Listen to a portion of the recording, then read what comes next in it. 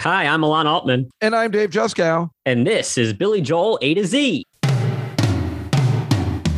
Billy Joel, he wrote so many songs, some fast, some slow, and some go on too long. All the hits and hidden gems, even the turds, it ends at Z, not A, with your friends Elon and Dave. Well, hello, everyone, and welcome to Billy Joel A to Z. We finally finish up the awfulness that is the L's and bring in our special guest today who will dispute that entire opening statement. We are fortunate to have this distinguished guest on today. He is always extremely busy, sometimes as an actor, sometimes as a director, a producer, or most recently, a very successful podcast host. He is the creator and director of the hit show and movie Between Two Ferns, as well as the creator and star of the legendary Comedy Bang Bang TV show, and now its companion podcast, which appears on the network he created called Earwolf. We share a love of trying to make people laugh on television when they can win money by not laughing, and musical theater. It was only a few days ago that I found out he was a Billy Joel fan. And it is our pleasure to welcome to the show the great Scott Aukerman, everybody. Hi, Dave. Hi, Lon. First of all, Dave, Hey, Scott. I got to say your catchphrase at the beginning, well, hello, everybody, is exciting.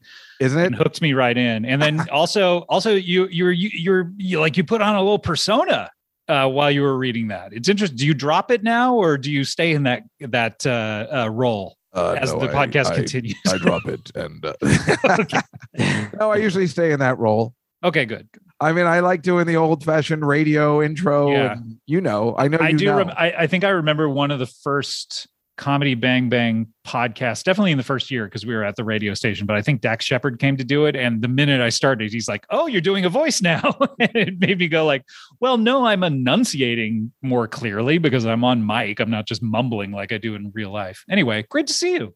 It's nice to see you, but that is the thing. We take it very seriously, our podcasting duties, Yes. and other people They don't are understand. duties, by the way. We are contractually obligated. It's part of our community service to do these podcasts. So, and we're, I get points, put back on my license if I appear on your podcast. So I'm happy to be here. Well, we are happy you're here too. Alon, get this. You didn't know, but last Tuesday, when I do that football show for the Comedy Cellar, Scott was on, and both of you are in our football pool. So thanks for being part of it. Yeah, I'm in third to last place. Oh, am I in fourth to last place? I'm somewhere around there. But as it turns out, we have a bunch of our listeners to the Billy Joel podcast in the chat room on the football show because they, some once in a while we have people on that cross over. And that's how I found out Scott was a Billy Joel fan. I did not know. And then we started talking about it. I'm like, no, wait. You got to do this on the actual Billy Joel podcast. Yeah. Joel. Or William Joel, as I yes. And what we found out as we wrap up the L's, which, as everyone knows, I did not care for any of the L letters. We found out that my least favorite song, maybe of all time, is Scott's favorite song. Okay, let me just say, first of all, are you saying least favorite Billy Joel song of all time, or just least favorite song of all time? Ooh. I have to think about that one, Okay. But definitely Billy Joel. Give it a think. And then it's not my favorite song of all time. It is, here's the qualifiers. Yes. It is my favorite late period Billy Joel song of all time. Okay. So like Bridge or later? Yes. So definitely post Innocent Man. It is, I think, his best song. And it is a song that I have put on mixtapes. Really? And it is a song that usually makes me cry when I even think about it, let alone listen to it. I think that's one of the reasons I don't like it. Usually makes me sad too. And we haven't named the song yet. I just want to point out. We have not. Oh, yes. sorry.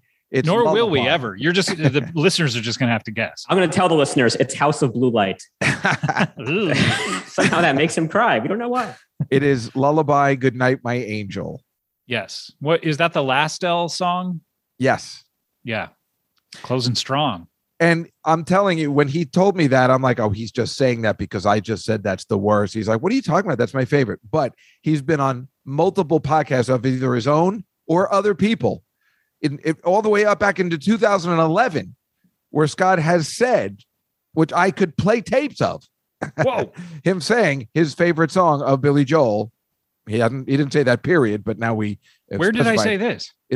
Well, you said it on the Jimmy Pardo podcast. Oh, and you said it on your own. Scott, like us, had I don't think he does it anymore. I think he finished the U2 talking. What is it? You talking U2 to me? Yeah, you talking U2 to me podcast, which is a U2 podcast, and there is a legendary episode which we were going to talk about that took place on the May 21st edition of that episode. You break down Billy Joel's May 17th, 2014 performance at the Hollywood Bowl, you and Adam Scott. That's right. Yes, because we both, I didn't know he was there, I think. And I found out maybe on the show. You didn't know? No. I didn't go with him. You didn't go with him. You were sitting in the back. He was sitting in the front. Yes, why? Because he had just worked with Will Joel. Yes. On the greatest event in television history, where he was doing the Bosom Buddies episode, and they filmed a scene with him. That's right. He did the Bosom Buddies theme song, "Is My Life." Yes. So, which, by the way, was something that my former manager, when me and my former comedy partner, and I would go into his office, I would get a boombox and cue it up to play "My Life," and then have it play as we came in and dance around like we were the Bosom Buddies, and always made him laugh. Former partner named BJ? Yes. Why? I don't know, because we're talking about BJ. So I was okay. We call him BJ with people with those initials. Right. But yeah. So we both were, Adam Scott and I were both at that Hollywood Bowl show. So when we found out about it, I think we then broke down what we liked about it. Yeah, broke down the entire set list. It's a fantastic podcast, which is odd because it's about you too. But it turned out to not be that much about U2, much to the chagrin of U2 fans who would sample that show because someone would go like, "Oh, you like U2? You got to listen to You Talking U2 to Me." And they expected a serious podcast about U2. And it was mainly about me and Adam fucking around and talking about anything but U2. That's like our podcast because people think it's a serious Billy Joel podcast, but it's all about Maude. Yeah. TV show? Yes. Because what is it? Ain't No Crime. Ain't No Crime has the opening to Maude. Oh, okay.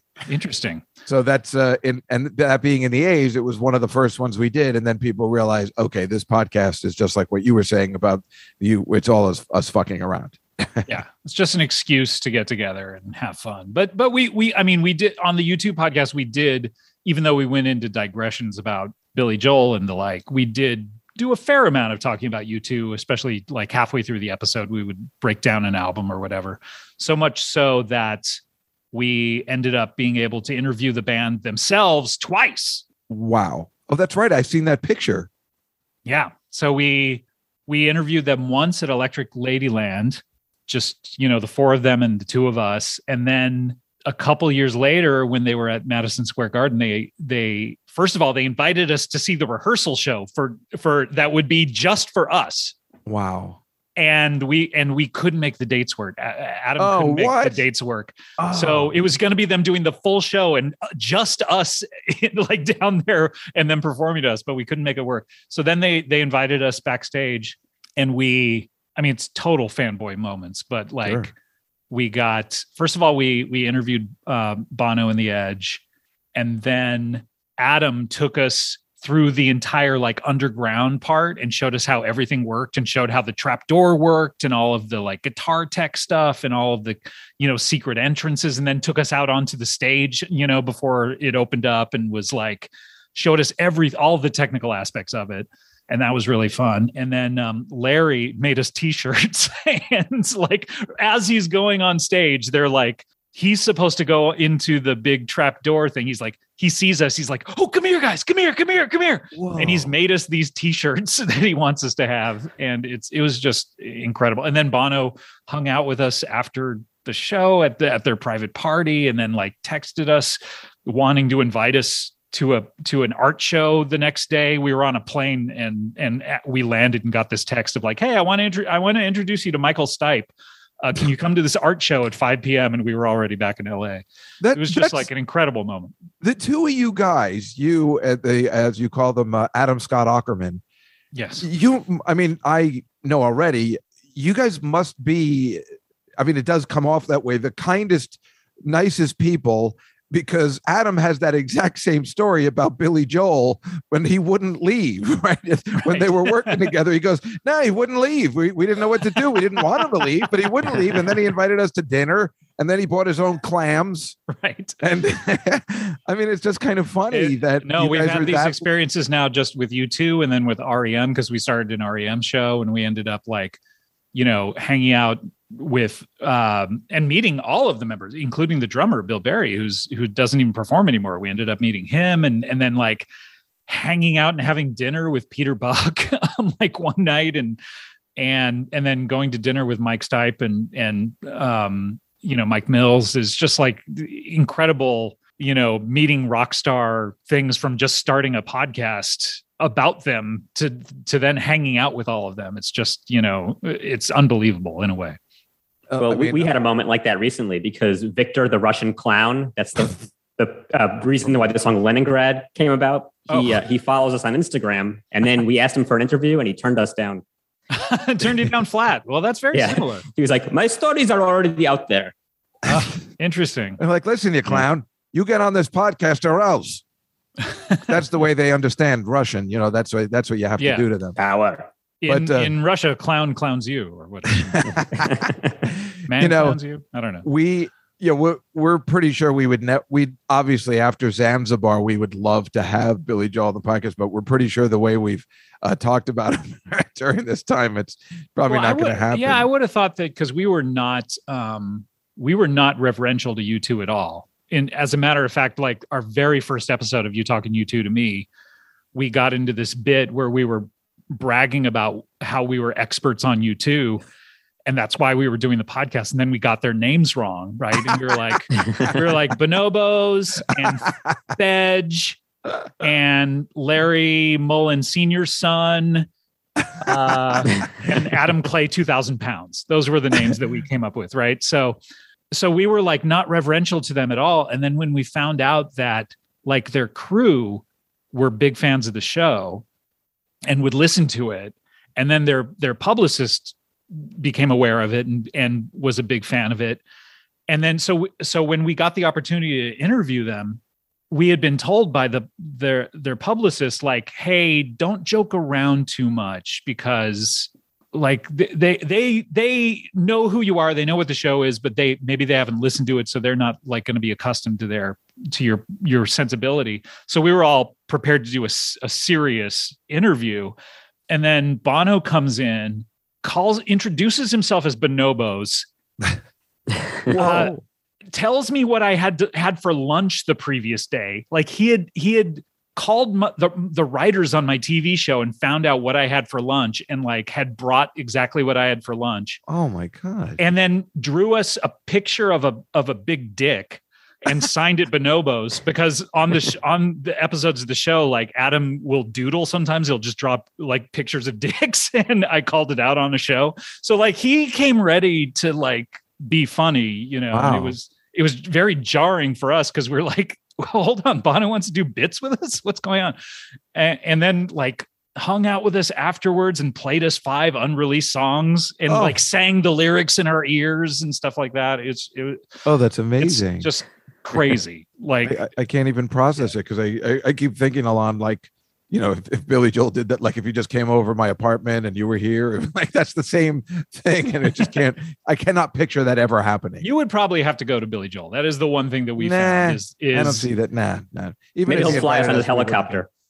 The one person we got to come to the studio was Huey Lewis, because we did a spin-off show about Huey Lewis. And so I'll hold up the picture here. Ooh. But Adam, that's great. And Jimmy Kimmel and Huey Lewis and myself. And we did one episode all together. And Huey came to the actual studio to do it. But most of the time, like, it's like, hey, you got to go to Electric Ladyland or, to Madison Square Garden, because that's where I know you're close with Jimmy, and Jimmy is very close with Huey. I'm not especially close with Jimmy, but I do know Jimmy. But right.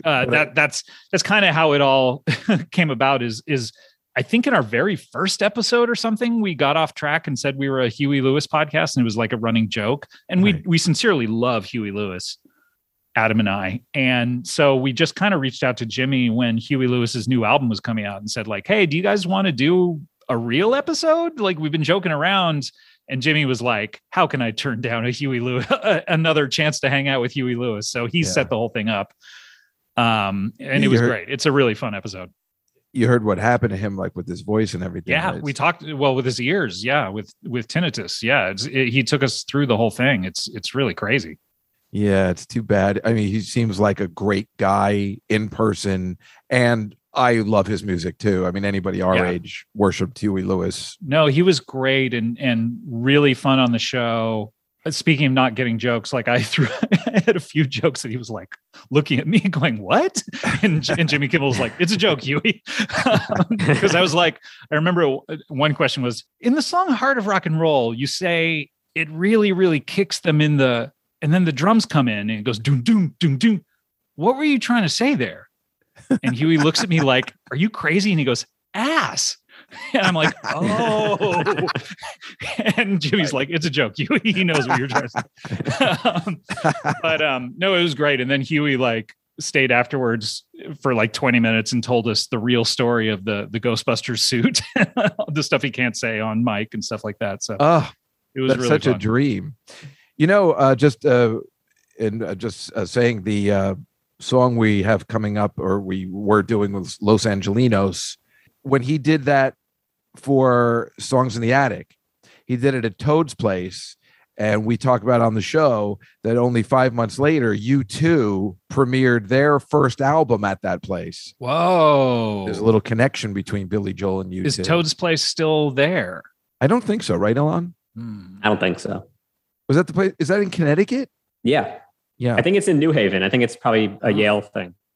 It's got such a great name. Why would it close? Toad's Place. Everyone wants to go to Toad's Place. Yeah, I was just fascinated that U2 was there before anybody knew who they were. I think is the I Will Follow. Is that the album? Is that the first album, or is that the song? Boy is the first album, but I Will Follow is their first. Okay, so they were not their first single, but their first single off that record. Yeah. Yeah. So that's what they were doing. I guess this is 1980. Yeah. Is that right? Yeah. Yeah. Wow. That's great. And Billy Joel in 80 was already big. Yeah. He'd already finished Glass Houses, and then Songs in the Attic came out as he was trying to put together, right. You know, like, let me show you what I did before, you know, that I think you'll also like. Which is why I try that sometimes also. Like I'll find a tweet that didn't do well and I'll put it out again and it still bombs. But you still like it though. Gotta check out your feed. But when you, again, just going back to the Hollywood Bowl concert, because you were talking about that, it's funny you had mentioned, and this is 2014, and this is before he had the residency, right, at the MSG, Alon, right? When did he start getting the residency? It might have been around that time. He might have already been within it. I think he was like, that seemed to be when he was kind of doing his resurgence of like, hey, I'm going to tour more and I'm going to do all these old songs, these deep cuts. You clearly mentioned that it had a lot of deep cuts, because like now he plays more of those. But when you're listening, you know, when you did this podcast in 2014, they seem more like deep cuts. Like you're talking about Vienna and Zanzibar, which now he does a little bit more frequently. Everybody Loves You Now, which you and I talked about. Which I just discovered. I mean, my history with Billy Joel was essentially, I think I knew his most popular songs that were, you know, part of pop culture, like New York State of Mind. I definitely had a record where Ralph from the Muppets sang that.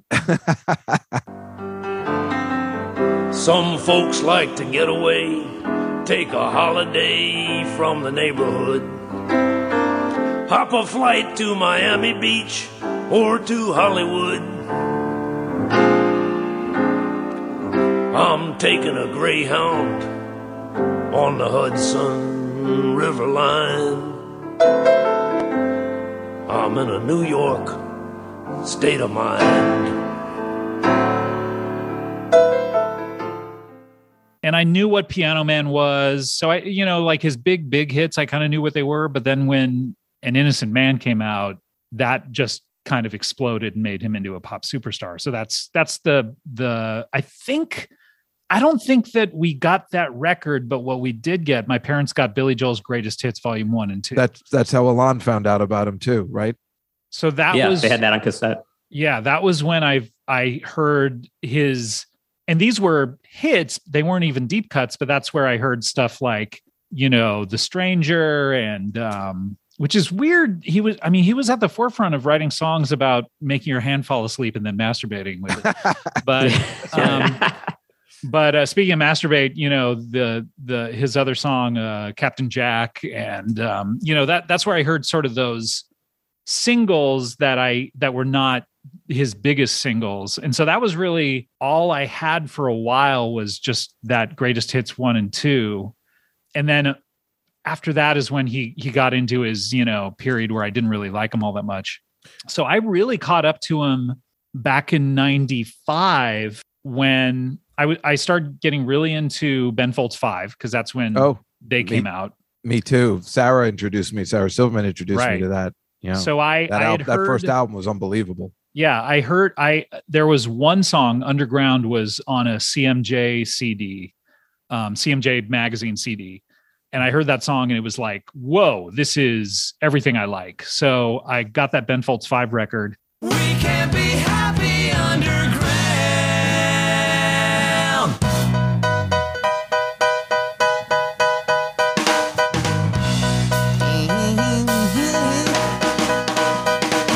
Who's got the looks? Who's got the brains? Who's got everything? I got this pain in my heart. That's all. Hey, you with the lonely face. There's gotta be something else. Let me tell you something else. There was a girl that passed me by. She gave a smile, but I was shy. And my girlfriend at the time knew I liked that Ben Folds 5 record, and we went to see them. And so she made me a mixtape that the last song on it was Vienna. And I just loved Vienna. I thought that was such a beautiful song. And it reminded me of the Ben Folds 5 stuff, especially like boxing, Yep. And so I went back and got all of those early records and found that I loved all of those deep cuts like more than the singles a lot of times. And so that's really when my love for Billy Joel kind of cemented.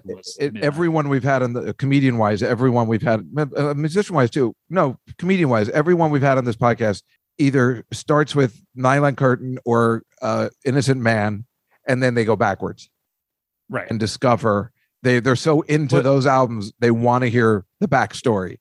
I mean, yeah, if you were talking to people who were maybe 10 years older than us, I think they'd have a different experience. But yeah, that's it. I think An Innocent Man made him, for people our age, suddenly someone you had to pay attention to, because he's played on MTV constantly. He's like Huey Lewis in the News. Essentially, he had all those great videos.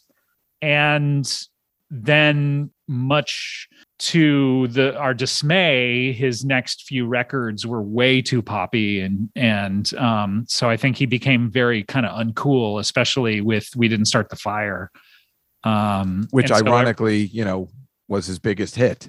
Yeah, like maybe kind of ended his career in terms of like cool factor. Yeah, and so then just didn't pay attention to him until suddenly, like, you hear some of these older songs and you're like, fuck, these are some of the best songs ever written. And you go back and get really into it. So I think that's very common for people my age. Well, it's funny you say at that concert when he did Zanzibar, everybody headed to the snack bar.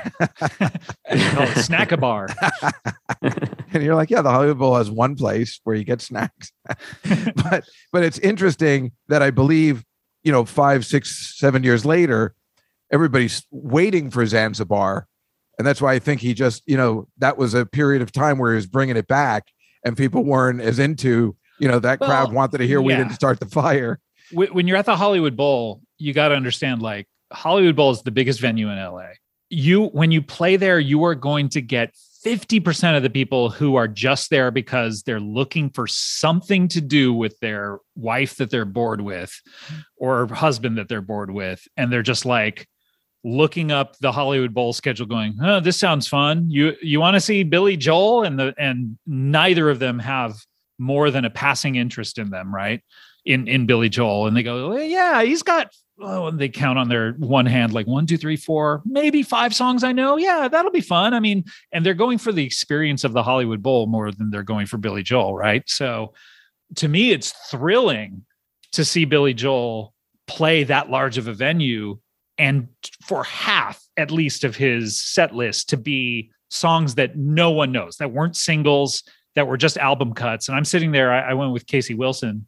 We're just, and Casey's husband and my wife and everything. And I don't want to give people the impression that Casey and I are dating on the down low. I knew what you were talking about. So. But we went, and Casey's a big fan too. And it was just like, whoa, these songs he's doing, incredible. Because you go to the Hollywood Bowl and you just assume he's going to be playing the hits. And for him to be playing that particular set list was just thrilling to me. To people who are just coming because they want a night out, Zanzibar is a great excuse for you to go hit that bathroom. And you also said Casey got so stressed out because he did one of those things, and maybe this was the first time where he let the audience choose, because he does that a little bit more now, between Vienna and Summer Highland Falls, and the audience picked Vienna, and she was furious. Because she likes Summer Highland Falls, right? We do too, yeah. And Vienna is, again, the fact that he played Vienna, and that's the song that got me back into him, was just like, whoa, I love Vienna so much. And so it was great. Like for me, it was like, thank you, Billy. It's an unfair choice, because remember, Alon, we were talking about that one time it was, you could choose either Summer Highland Falls or I Go to Extremes, which no one picks, like right. That's what he's supposed to do, because that's just mean. Vienna and Summer Highland Falls. Those are two great. I would love to hear both of them. Yeah, exactly. I mean, that's a lot like, that's as difficult a choice as when Meryl Streep was deciding, am I going to star in Sophie's Choice or not? Yeah. She ended up doing it, and it worked out great for her. But I think the best part is that you gave the concert a C+. Oh, yes. Well, that was, I should mention to your listeners that was a running joke that we came up with in the moment not in that moment, but in the moment on a show, one of the episodes where I was rhapsodizing about something and I was talking about how great it was. And then, so Adam was like, well, what grade do you give it? And it jokingly was like, well, C+, and which made us laugh so hard that became a running joke on the show of like, well, that's the best grade you can give, because C is average, C+ is the best, and C- is the worst. So what's funny about that? It's such a long running joke now for almost 10 years. That when people are on any of my shows, they guest on my shows, I'll tag them on Twitter, and go, this person guested. And then people will write back, great episode, C+. And I'll have to write to the person and go, this is an inside joke. They're saying they liked it a lot. But it's almost become weaponized as an insult. Now, Scott, we just talked about Los Angelinos. You live in LA, and Billy Joel rips on LA constantly in a lot of his songs. Yeah. Besides Los Angelinos, we did I've Loved These Days, where he also kind of puts it down. Do you agree with Billy's assessment? It's interesting. When people write songs about something that you experience, let me give you an example. So Aaron Sorkin writes The West Wing, and we all love it because none of us are politicians. And we're like, this is incredible. It's so insightful. This dude is smart. He follows it up with Studio 60 and Now Being the Ricardos, where he's talking about comedy, and he's so off the mark and doesn't know how it works and doesn't know what comedians' processes are. Like Being the Ricardos, he's like, I'm so glad you're saying that. I just watched it, and that was the worst. What a waste of time. These scenes where like Lucille Ball is reading a script and then visualizes her jumping in the grape pit. And right? and saying, and so serious about it, going like, yes, this can work. And someone was telling me, I think Paul F. Tompkins maybe was telling me a story about Lucille Ball and how like this was her real process. Someone was trying to like figure out a bit she was going to do on some fundraiser or some show or something like that, and going like, well, what if you did this? What if you did this? And she goes, honey, just stick me on a trampoline. Like that. That's typically, and not to say that comedians aren't serious about their process, but I feel like Aaron Sorkin went and hung out at like Politically Incorrect one week to do research for Studio 60, and saw maybe Bill Maher taking like the wording of a joke seriously, and decided to do a whole season of television and now this movie about that, about like some genius savant, comedy savant who can like visualize something being funny from just like 3 words written on a page. So what I'm trying to say is like, then it makes you re-examine The West Wing and go, maybe this guy's full of fucking shit. Like maybe he doesn't know anything about politics, and maybe The West Wing sucks if you actually are in it. So this is my point about Billy Joel doing songs about LA is like, it's like when U2 wrote the song Stand Up Comedy. Okay. It's like now you're working my side of the street. You know, you don't know anything about stand-up comedy. Like, you know, I'm sure if U2 were to write a song about that most of their fans could relate to, like, hey, I'm a plumber, you know, I clean shit for a living. You know, most plumbers would be like, hey, come on, you know, stop talking about, I'm trying to lose myself in your songs. So Billy Joel writing songs about LA is kind of like, come on, man, I live here. I know you've been here, but you're the New York State of Mind guy. You know, it's like when Frank Sinatra, he wrote New York, New York. He didn't write it, but he sang New York, New York. Big hit for him. Suddenly is played at every New York sporting event and boxing matches and all that. And then he's like, hey, let's write LA is my lady. No one's listening to LA is my lady. Okay. So Billy Joel, you should be satisfied with New York State of Mind. Stay off the West Coast. That's what I'm trying to say to Billy Joel. Stop writing songs about us. I know you're not writing songs at all, but stop it. So what you're saying is Billy Joel not welcome back at the Hollywood Bowl. He's not welcome here on the left coast. Sorry, Billy, but I don't want you back here. Yeah, if I see you anywhere in the Los Angeles area, anywhere in the 90068 area code, I'm kicking your ass back to New York. Because Scott is a true Californian. He was, you know, born and bred. So yeah, that's insulting. Take your Long Island, you know, looking down your nose at LA bullshit and go back to the, you know, to Rockford and Massapequa Bay or wherever the fuck you're from. Anyway. Do you know the song Laura? Laura. Feeling like a fucking fool. There it is. That's what. Hell yeah. Yeah, Billy. Curse. I love it. Yeah, we always talk. We just recently talked about it and how I remember, you know, hearing it when I first got the album, and just it's the second song on the album after Allentown, and I was shocked. You were shocked that he was going alphabetically at that point? The F word. No, it was so shocking. I think he doesn't even like saying it. He talks about it now. Alon was saying it during when we were talking about that. When the very few times he plays it in concert, he tells, hey, listen, I'm going to say a word in this concert and the light's going to go on me. Cover your children's ears. So it's like, why even play it if you're that uptight about saying something like that? Maybe it's just a bit. I mean, doesn't he do the same bits in concert all the time? Yeah, he has a whole stand-up routine, basically. Yeah. I feel like it's just a bit. It's like I remember a friend of mine, I saw their band, pretty popular band, at the Cemetery here in LA. It was a big show. And he was talking about something going on with his pants. Like as stage patter in between songs. He's like, oh, my pants, like this happened or this happened. And I went up to him at the party afterwards and I was like, so what happened with your pants? And he's like, oh, nothing. I'm just like searching for anything to say. It's like...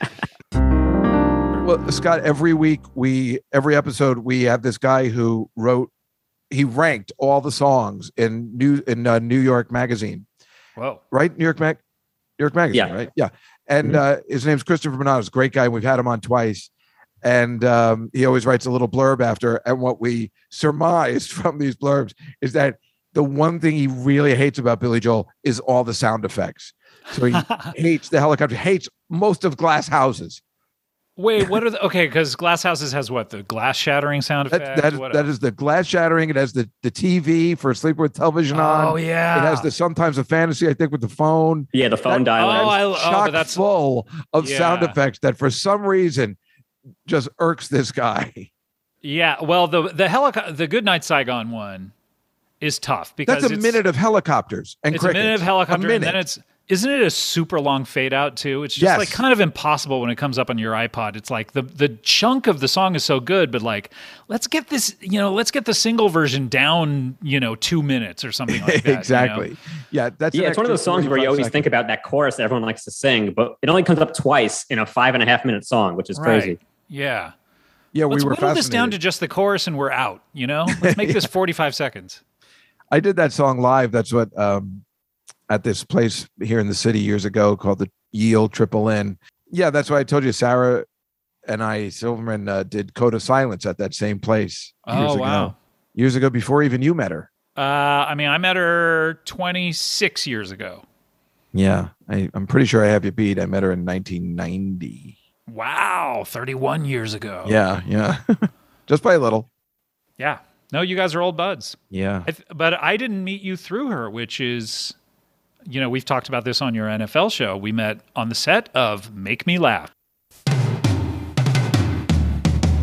The Scott Aukerman interview on Billy Joel A to Z will be continued on our next podcast. On that episode, Scott will tell us about trying to direct major special effects on the big-budget film version of Between Two Ferns, and what it was like directing then-President Barack Obama for a now classic episode of the TV show. Also, how that particular episode single-handedly helped push the Affordable Care Act out to the public. So join us next time for the conclusion of the Scott Aukerman interview, only on Billy Joel A to Z. From all about soul, way down to Zanzibar, it's still rock and roll, though we don't play no guitar. You rank 'em high, rank 'em low, you may be right. Big man on Mulberry Street, here on Billy Joel A to Z.